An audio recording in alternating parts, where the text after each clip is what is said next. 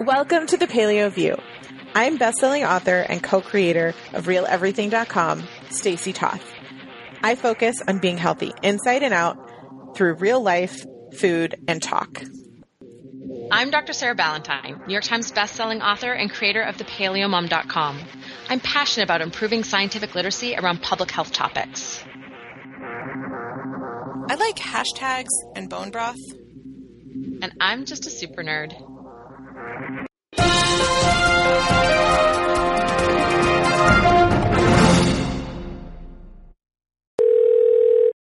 Hey everyone, welcome back to the Paleo View. You made it through double sun podcasts and extensive amount of research. So Sarah and I are back again this week with pages and pages of more research.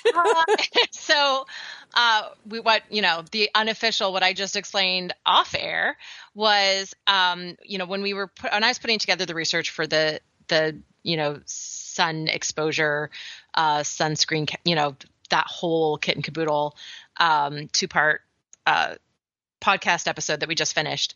I had put together a ton of notes just because it was so much material to go through. And I often have like handwritten notes, but I had actually typed this up and I had links and I thought, this is great. At some point I will write up all that information for a blog post. And, we've been podcasting for almost 6 years, right? So finally I have a system is basically what I'm saying is that was such a great way to organize all of my thoughts for podcasting. I'm like, I should write notes like this all the time, which is why I have notes like that for tonight. I am taking bets on how long this will ask, so feel free to submit your guesses. No, it's helpful for me too to see kind of where we're going and to look into things. So I am looking forward to it as well. I will say thank you for those comments and feedback that we got about the past couple of shows that we did. I have already been able to refer people who are telling me they have skin cancer and, asking for recommendations and that kind of stuff, genetic running in the family. And I love and appreciate so much the amount of notes and science that went into those 2 shows. And I know that people will be able to refer back to it and refer friends and family who are having, those similar questions and concerns to those shows for a long, long time. So I'm glad that if we're going to do it, we're going to do it right here on the Paleo View for sure. So as a token of my appreciation for all of you who were interested in reaching out, I am offering to anyone that places an order with me with Beautycounter a free sunblock this month. So the entire month of June, and there's details in my social media, or you can email me, or if you're on my email list, go look at it. But essentially it's like a tier, depending on how much you spend is what kind of and the size of sunscreen that you'll get. But if you're interested in the sunscreen that we talked about last week, the zinc oxide, titanium oxide, either the face stick you forgot to say non-nano, non-aerosol mist spray. If you're blue blocking, I mentioned everything. If you're interested in those sunblocks, they are your gift with purchase from me this month. So beautycounter.com/Stacey Toth.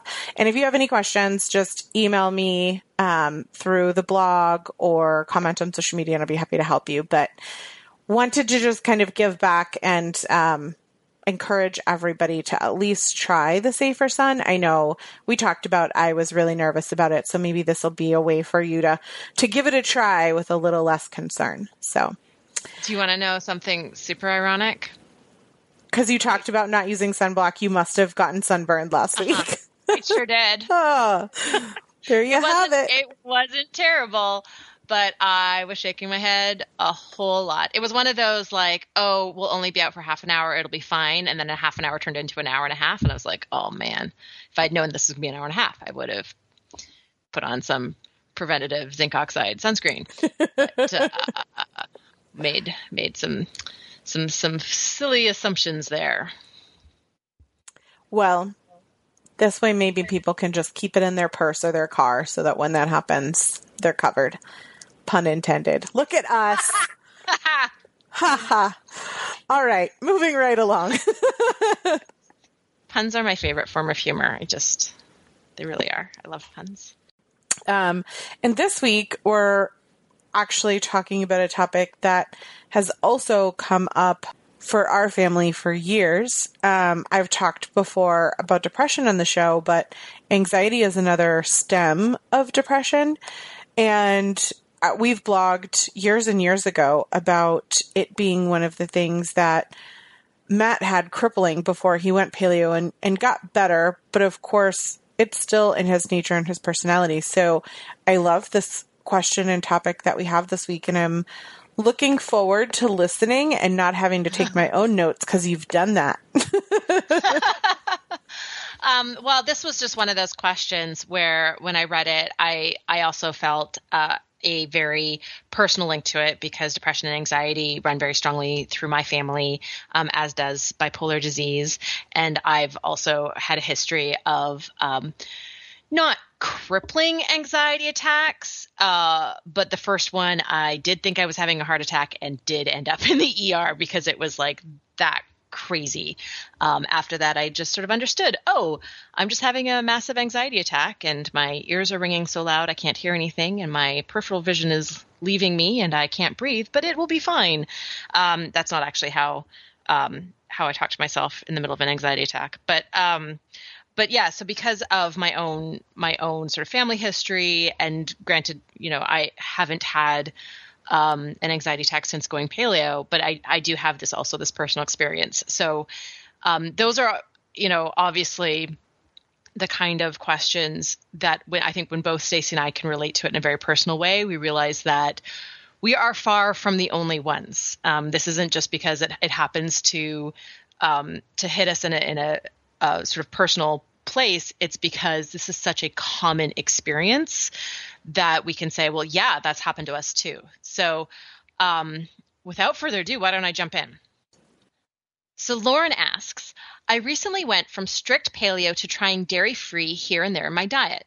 While strict paleo, my anxiety and OCD practically disappeared. I no longer had panic attacks and the intrusive thoughts practically disappeared.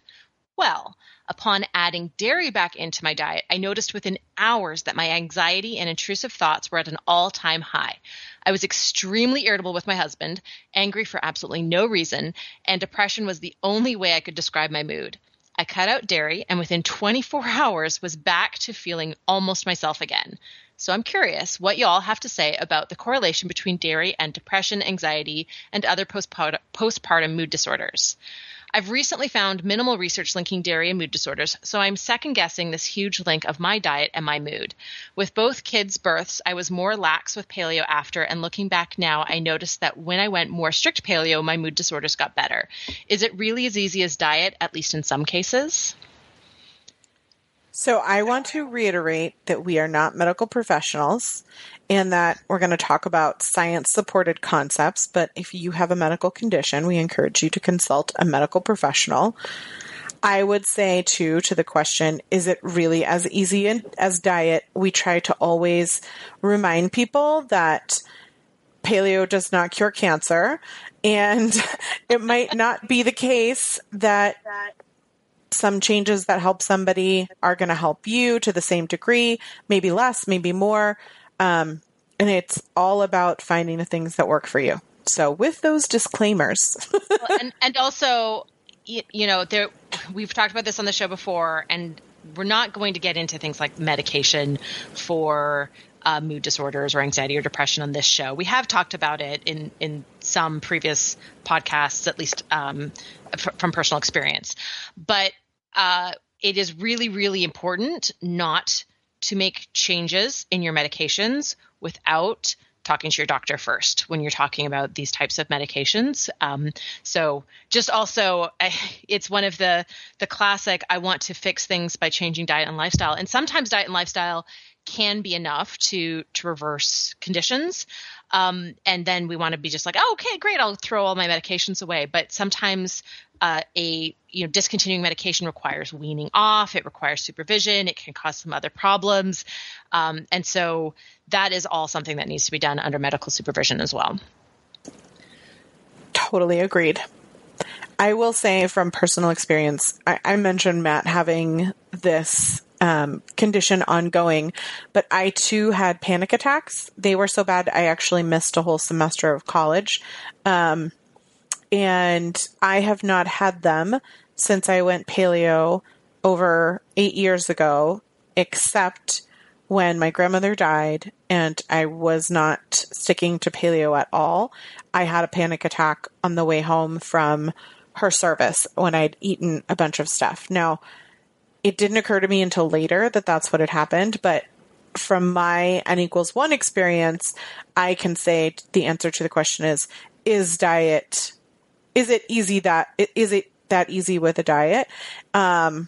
And it was for me. However, it was not that easy when it came to depression, right? So we're going to talk about all the different nuances. And, when you talk about mood and anxiety, there's different variations. There's things that occur acutely. There's things that occur cumulatively, systematically. I always think of it as inflammation of the brain. And I think that that's kind of a good way to think of it yourself when you're conceptualizing how food might affect your mood. And it took me a while to, even after I'd gone paleo, to acknowledge that this was a thing that could help. So I'm looking forward to seeing what the science says, but that's just my own kind of anecdotal, how I think about it in a layman's terms perspective. So actually, that is exactly where I wanted to start, was actually talking about some of the neurological phenomena that are happening in anxiety, depression, mood disorders, because they're really complex. So there's changes in brain morphology in different areas of the brain that are active. There's neuroendocrine disruption. So that's changes in neurotransmitters, changes in neurohormones, changes in receptors. And there's also this growing number of papers that are linking inflammation as potentially being the root cause behind all those changes. But it's because it's so complex, the way that, you could be changing how one neurotransmitter is signaling or the receptor to another neurotransmitter. You can change in different areas of the brain that are active. And it's one of the reasons why inflammation is linked to basically all neurologic and neurodegenerative diseases, actually. Inflammation seems to be, if not the cause, at least part of the cause in all of these different conditions.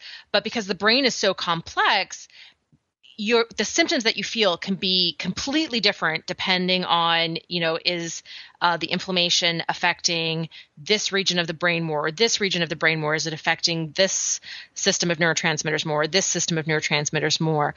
How long has this been going on? What else is going on, right? All of those things can really change, right? So stress is a really interesting ingredient in this particular sort of murky soup that leads to mood disorders.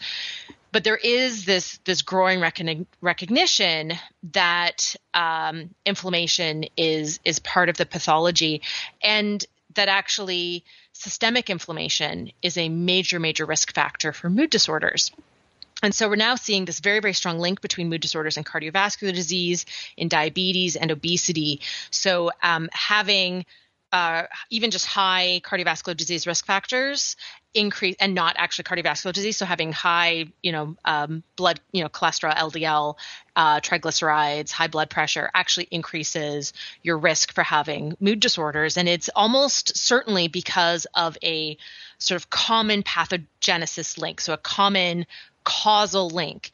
Inflammation is driving a lot of the mechanisms that are happening that are leading to cardiovascular disease, and they're driving a lot of the mechanisms that are leading to anxiety, depression, other mood disorders. Same with obesity, same with diabetes. And there's actually not just a link with inflammation in the brain, there's also a link with insulin resistance in the brain. So one of the things that we also see, right, there's insulin resistance in diabetes, obviously, but there also is an obesity and cardiovascular disease. And we're starting to characterize some types of neurologic, neurodegenerative conditions as sort of brain diabetes. So Alzheimer's is almost being considered like a type 3 diabetes because insulin resistance is a really key driver of Alzheimer's disease. But there's now beginning to be recognition that insulin resistance may be a culprit in depression, just general depression, anxiety, and other conditions as well. So all of those things kind of go together, right? Insulin resistance drives inflammation. Inflammation drives insulin resistance. So it's hard to sort of separate all of these things out. But when you think about inflammation as being a key driver of mood disorders, then all of a sudden it all of a sudden makes sense that you could address mental health issues with diet. I mean, obviously, lifestyle is going to be really important as well, right? We see a very strong link between high stress, high chronic stress, inadequate sleep, and depression. We know that being sedentary doesn't necessarily increase risk of depression, but being active lowers risk of depression. So we understand that there's this really complex link, and inflammation might be the thing that sort of ties all of those things together. But there are some studies that look at a link between allergies. So Lauren's question is a little bit more about food intolerance, I think. But the easiest place to start when sort of diving into the literature with any of these things is look at allergies, because allergies are much, much better understood and much more thoroughly researched than food intolerances or food sensitivities.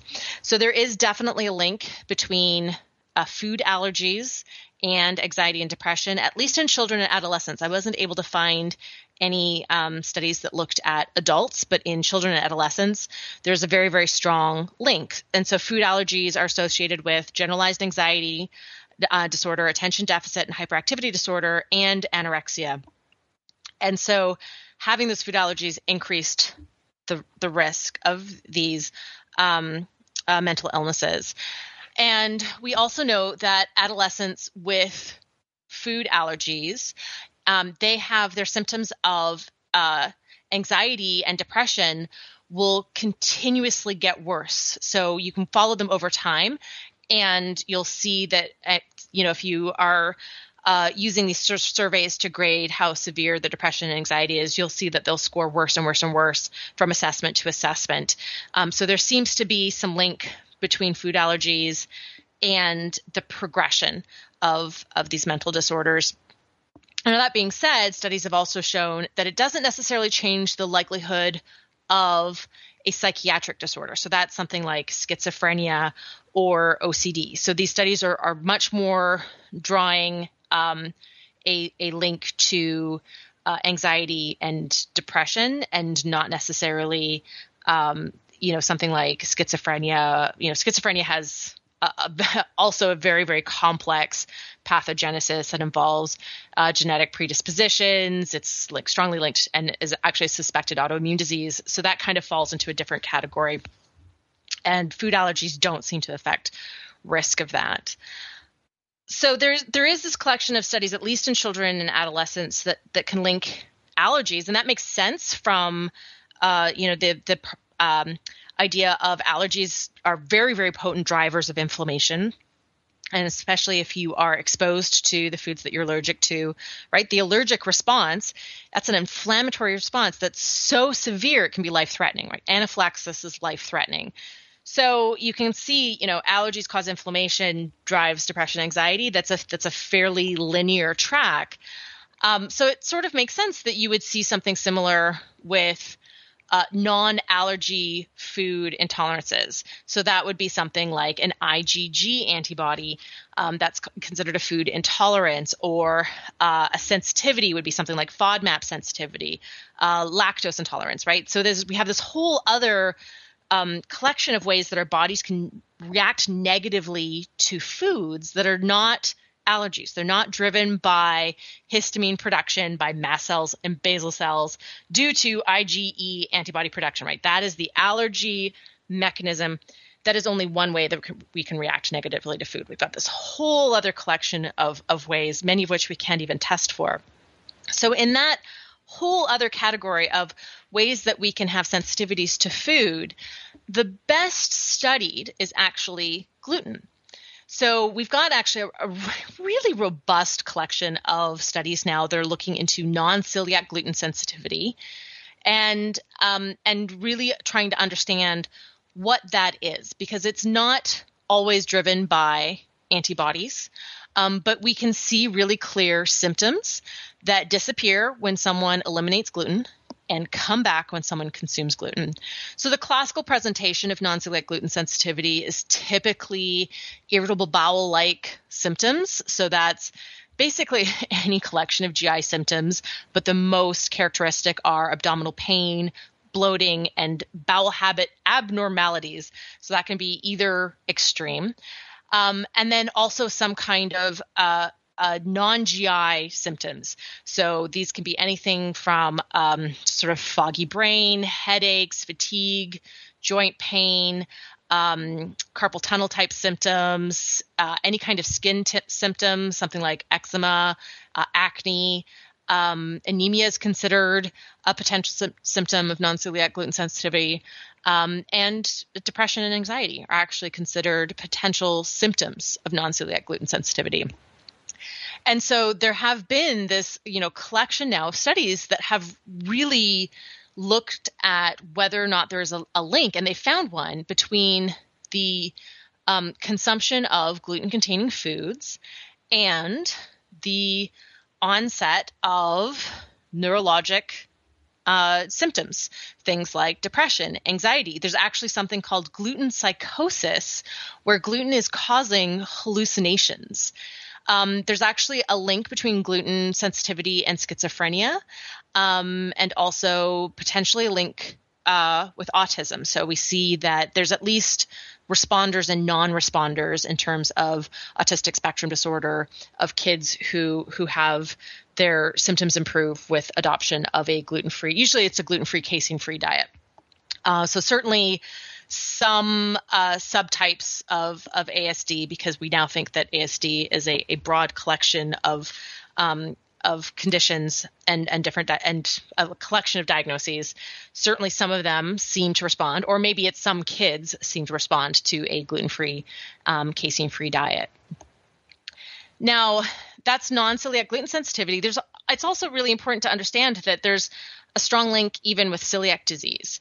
So, in fact, there are some researchers who are trying to suggest that we should be screening as somebody comes into a psychiatric ward, we should be screening for celiac disease. So that what they're actually saying is that these psychiatric and neurologic symptoms, so things like severe depression, severe anxiety, things like schizophrenia, or what might look like schizophrenia, what might look like bipolar disease, what might look like, something like ataxia, where you're losing control over your body, that these could actually be the presenting symptoms of celiac disease. So instead of somebody suffering from the GI symptoms, because not all celiac sufferers have the GI symptoms, some have what's sort of considered like a quiet celiac disease. So you have less direct symptoms, so it's a lot harder to get a diagnosis for those people.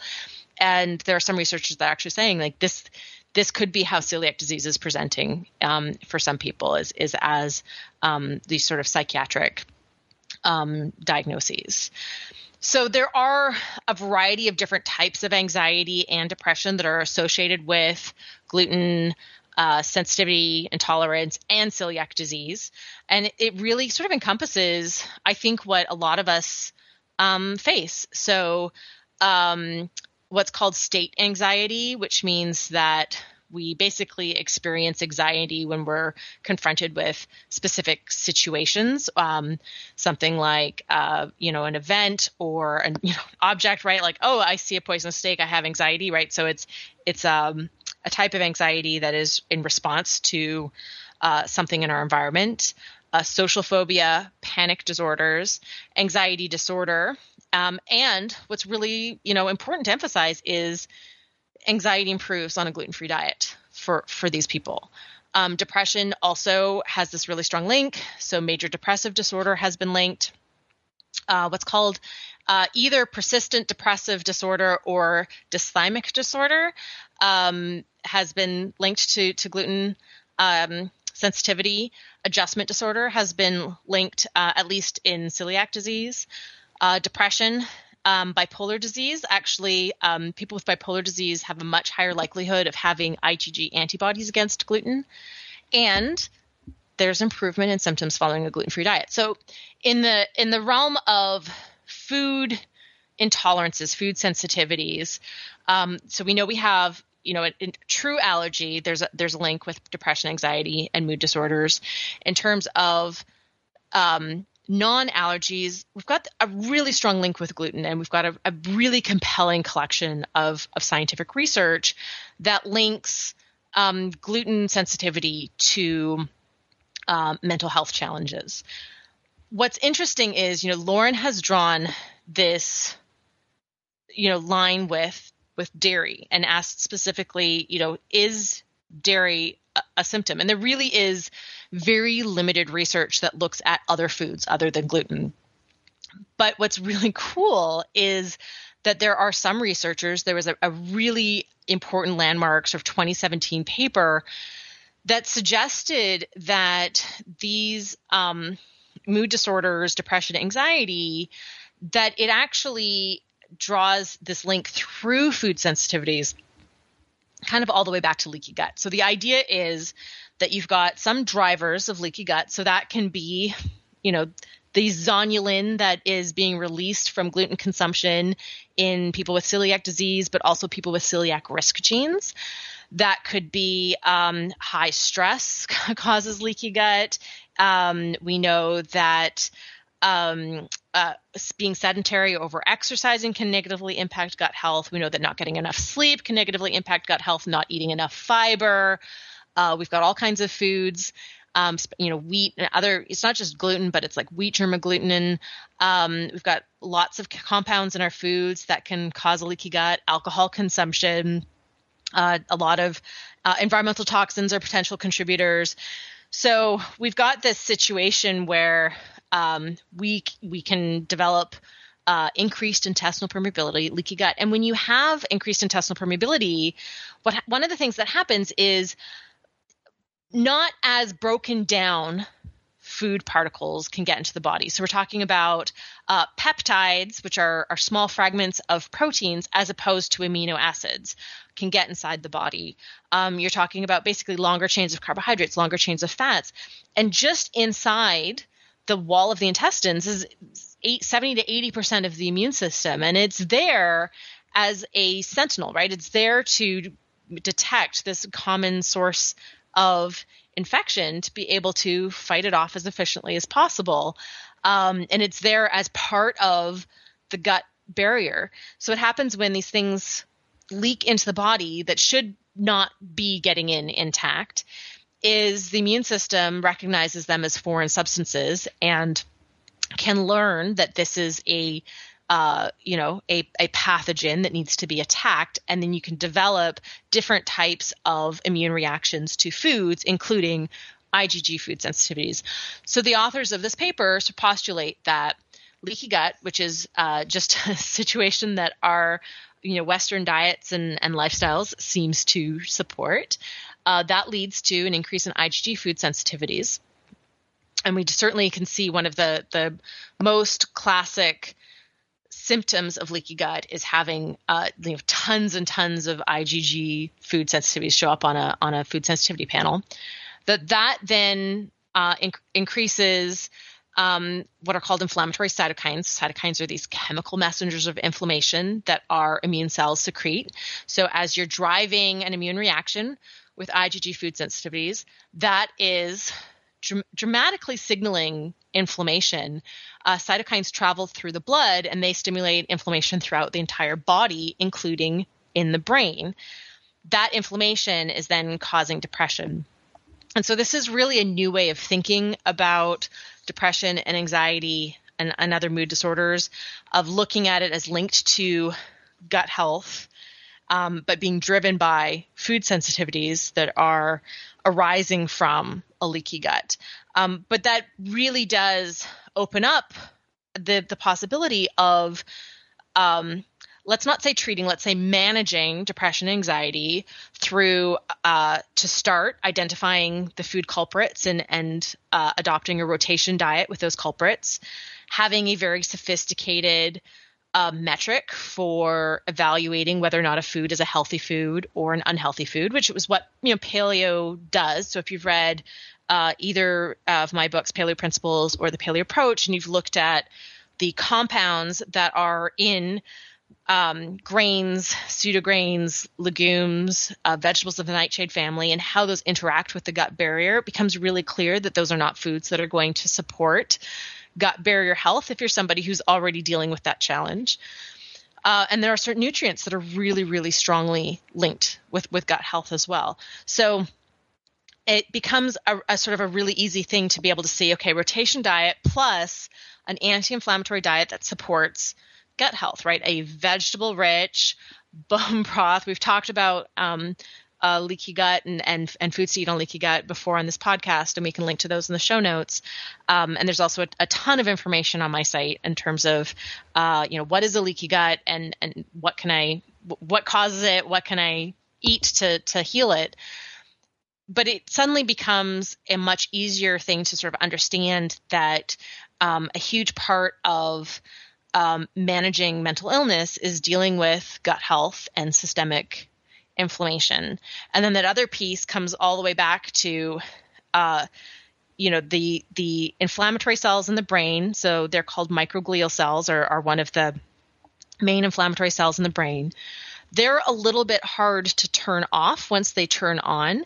So things like getting enough sleep, getting exercise, having stress management techniques like mindfulness, those are all things that are really, really important for deactivating microglial cells. So it kind of brings everything full circle to, this is one of the reasons why so many people report improvements in mental health symptoms with a paleo diet. It also explains why we're not like superhuman when we adopt paleo, because stress triggers inflammation. Chronic stress triggers inflammation in the brain. So it really explains why we sort of need, it's not just as simple as just diet. It's not just diet that is the cure. But that combination of diet, doing at least a rotation, if not elimination of foods we've developed sensitivities to, and dialing in lifestyle can be so powerful when it comes to managing mood disorders. So I had so many thoughts and comments as you were talking, which you were on a roll, and I was like, I can't interrupt you. So I want to go back to one of the things that you said, which was that it's thought that when someone is entering with either, perceived psychosis, that they be tested for celiac disease. I think that's such a powerful statement when it comes to if you are experiencing any sort of depression or anxiety or any of these health conditions, giving, as you said, gluten-free, casein-free, which is so easy nowadays with all of the alternatives that are out there. We're not even talking about going paleo or AIP, like just gluten-free, dairy-free, having the incredible results that you talked about. To me, it's such a no-brainer to give a try for 30 days. And I just really wanted to highlight that as being an incredible fact and statement that I think more people need to hear and explain to loved ones in their lives about the impact that this could have in just a short period of time, whether it's a whole 30 or just going, gluten-free, casein-free, or, however you want to describe it to someone in a way that's socially acceptable and, that, whatever perception it is. I know that some people aren't really ready to swallow the paleo pill and Kool-Aid yet, but that's incredible, crazy stuff. Yeah, it's actually really remarkable because you can totally understand that there's a nutrient density piece here that they're not doing in studies, right? But that makes so much sense. So there's all these separate studies showing that fish oil supplementation can be beneficial in depression and anxiety, that dialing in vitamin D levels is really, really important. And about 75% of Westerners are deficient in vitamin D. So getting tested for vitamin D and dialing in vitamin D, fish oil. There's a lot of B vitamins that are really important in mental health as well. And so, you can kind of understand that there's this nutrient density piece that they're not even doing in these studies.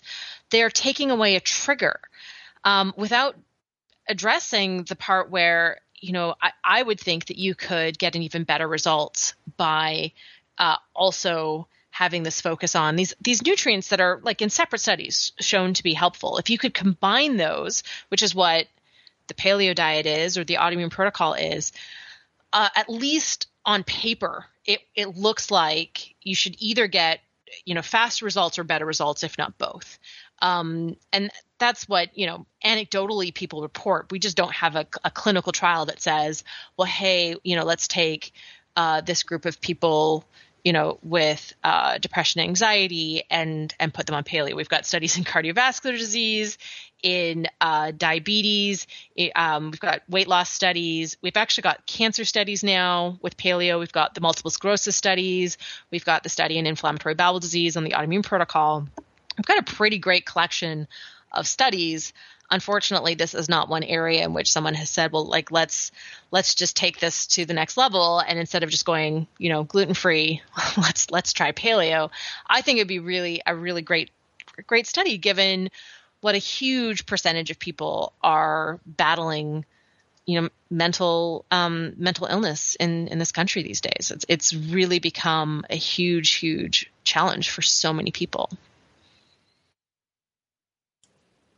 I just was waiting for the mic to drop. I mean, there, that worked. Back to Lauren's original question. I think what's, interesting too that we didn't really talk about is the postpartum perspective and dairy in particular. I know we talked a lot about gluten and the research being there, but I think hopefully the application of what we've talked about from inflammation and knowing how these foods have an impact on us.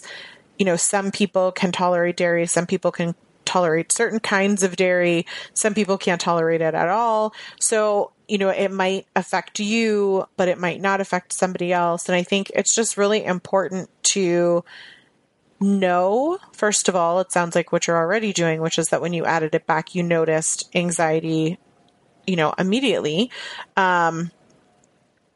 But then to also be aware of how that plays out over time, because our bodies really do change, and what might work for you today might not work tomorrow, and vice versa. So just being really open to listening to your body, as we always talk about.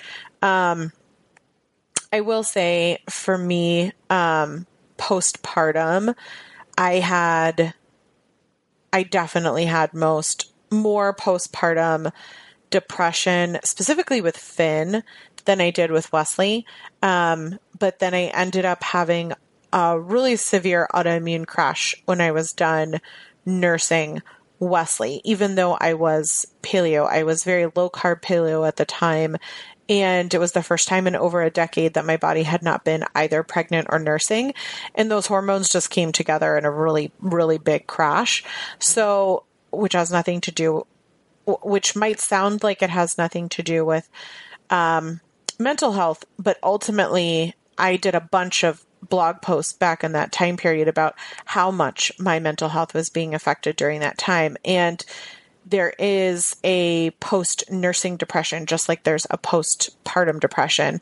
Yep. And for me, it took a lot of nutrient density and focus on healing, nourishing foods and, right mindset, extra sleep, all the things that we talk about in order to get out of what ended up being both postpartum or post-nursing depression as well as an autoimmune flare. So to those people who are struggling, like I have been there, and we have had shows on this. We've had blog posts on this, both from, personal perspective of living it, also as this is what we recommend based on science. So I just want to offer mental support and fist bumps and all the things that you need to feel, because I've been there and I know how awful and dark and lonely. It can feel and frustrating when you're trying so hard and you're trying to stay positive and you feel like you're doing all the things and you're making what feel like very hard choices and you're not making the progress you want. So I just want to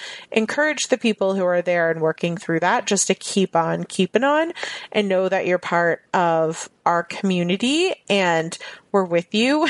We might not be physically with you, but we are so with you and we support you in what you're doing. And I hope that you find somebody else in your life who can be a support system, because I think mental health is so important to be able to have someone to talk through it with, whether it's a therapist or a loved one or both, where you can really be honest and get out the feelings that you have. It's incredible the difference that it makes when you can talk through things and have a support system in addition to all of the other lifestyle factors that we've talked about. I mean, raise the roof. All right. Well, thank you so much for emailing us, Lauren. We didn't have a review today, but we have received many from you all, and we thank you so much for sending those in. Just as a reminder, if you would like to share something with our listeners about the podcast or our blogs, we welcome your feedback. You can submit them through the contact form on our blog, and we are sorting through them and sharing them as appropriate on future podcasts so that our listeners can get the feedback of other shows that you've heard and listened to and what you recommend to others, so that if they just maybe started listening to the podcast this year, what are some of the best ones that you loved previously, or different things that you can share with our listeners. We love getting the comments and feedback from you all, whether it's in social media or, through the contact form on our blog or however you want to submit them. iTunes reviews. iTunes reviews as well. Absolutely. We love your iTunes reviews. And we do pull from specific comments and topics there as well. And then just as a reminder, you can always support us by shopping the links in the sidebar of our blog, thepaleomom.com and realeverything.com. And I will put a link on the sidebar of my blog for that sunscreen special, because I realized I didn't really give you a good link or something at the beginning of the show. So I'll put that in the sidebar of our blog. So if you're looking for that information, it'll be there for you this month. Anything else I forgot to mention, Sarah? No, we'll make sure that there's links. I mean, I do have a very large collection of articles on my site that if people are more interested in the sort of the leaky gut piece of this whole equation, I've got a ton of information, including a video-based course, that people can take if they're interested in really digging into the nitty-gritty. So we'll make sure that there's links to all of that in the show notes as well. But I also want to thank Lauren for her question and thank everyone for listening. We'll be back next week. Thank you. Thank you for listening to the Paleo View. If you enjoyed the show, please take a moment to rate us on iTunes. You can also support us by shopping for our favorite paleo products on the sidebars of our individual websites or by donating through PayPal. I totally was unprepared to say something witty there at the end. I mean, thank you, smart. That's generous. Witty. It's not witty.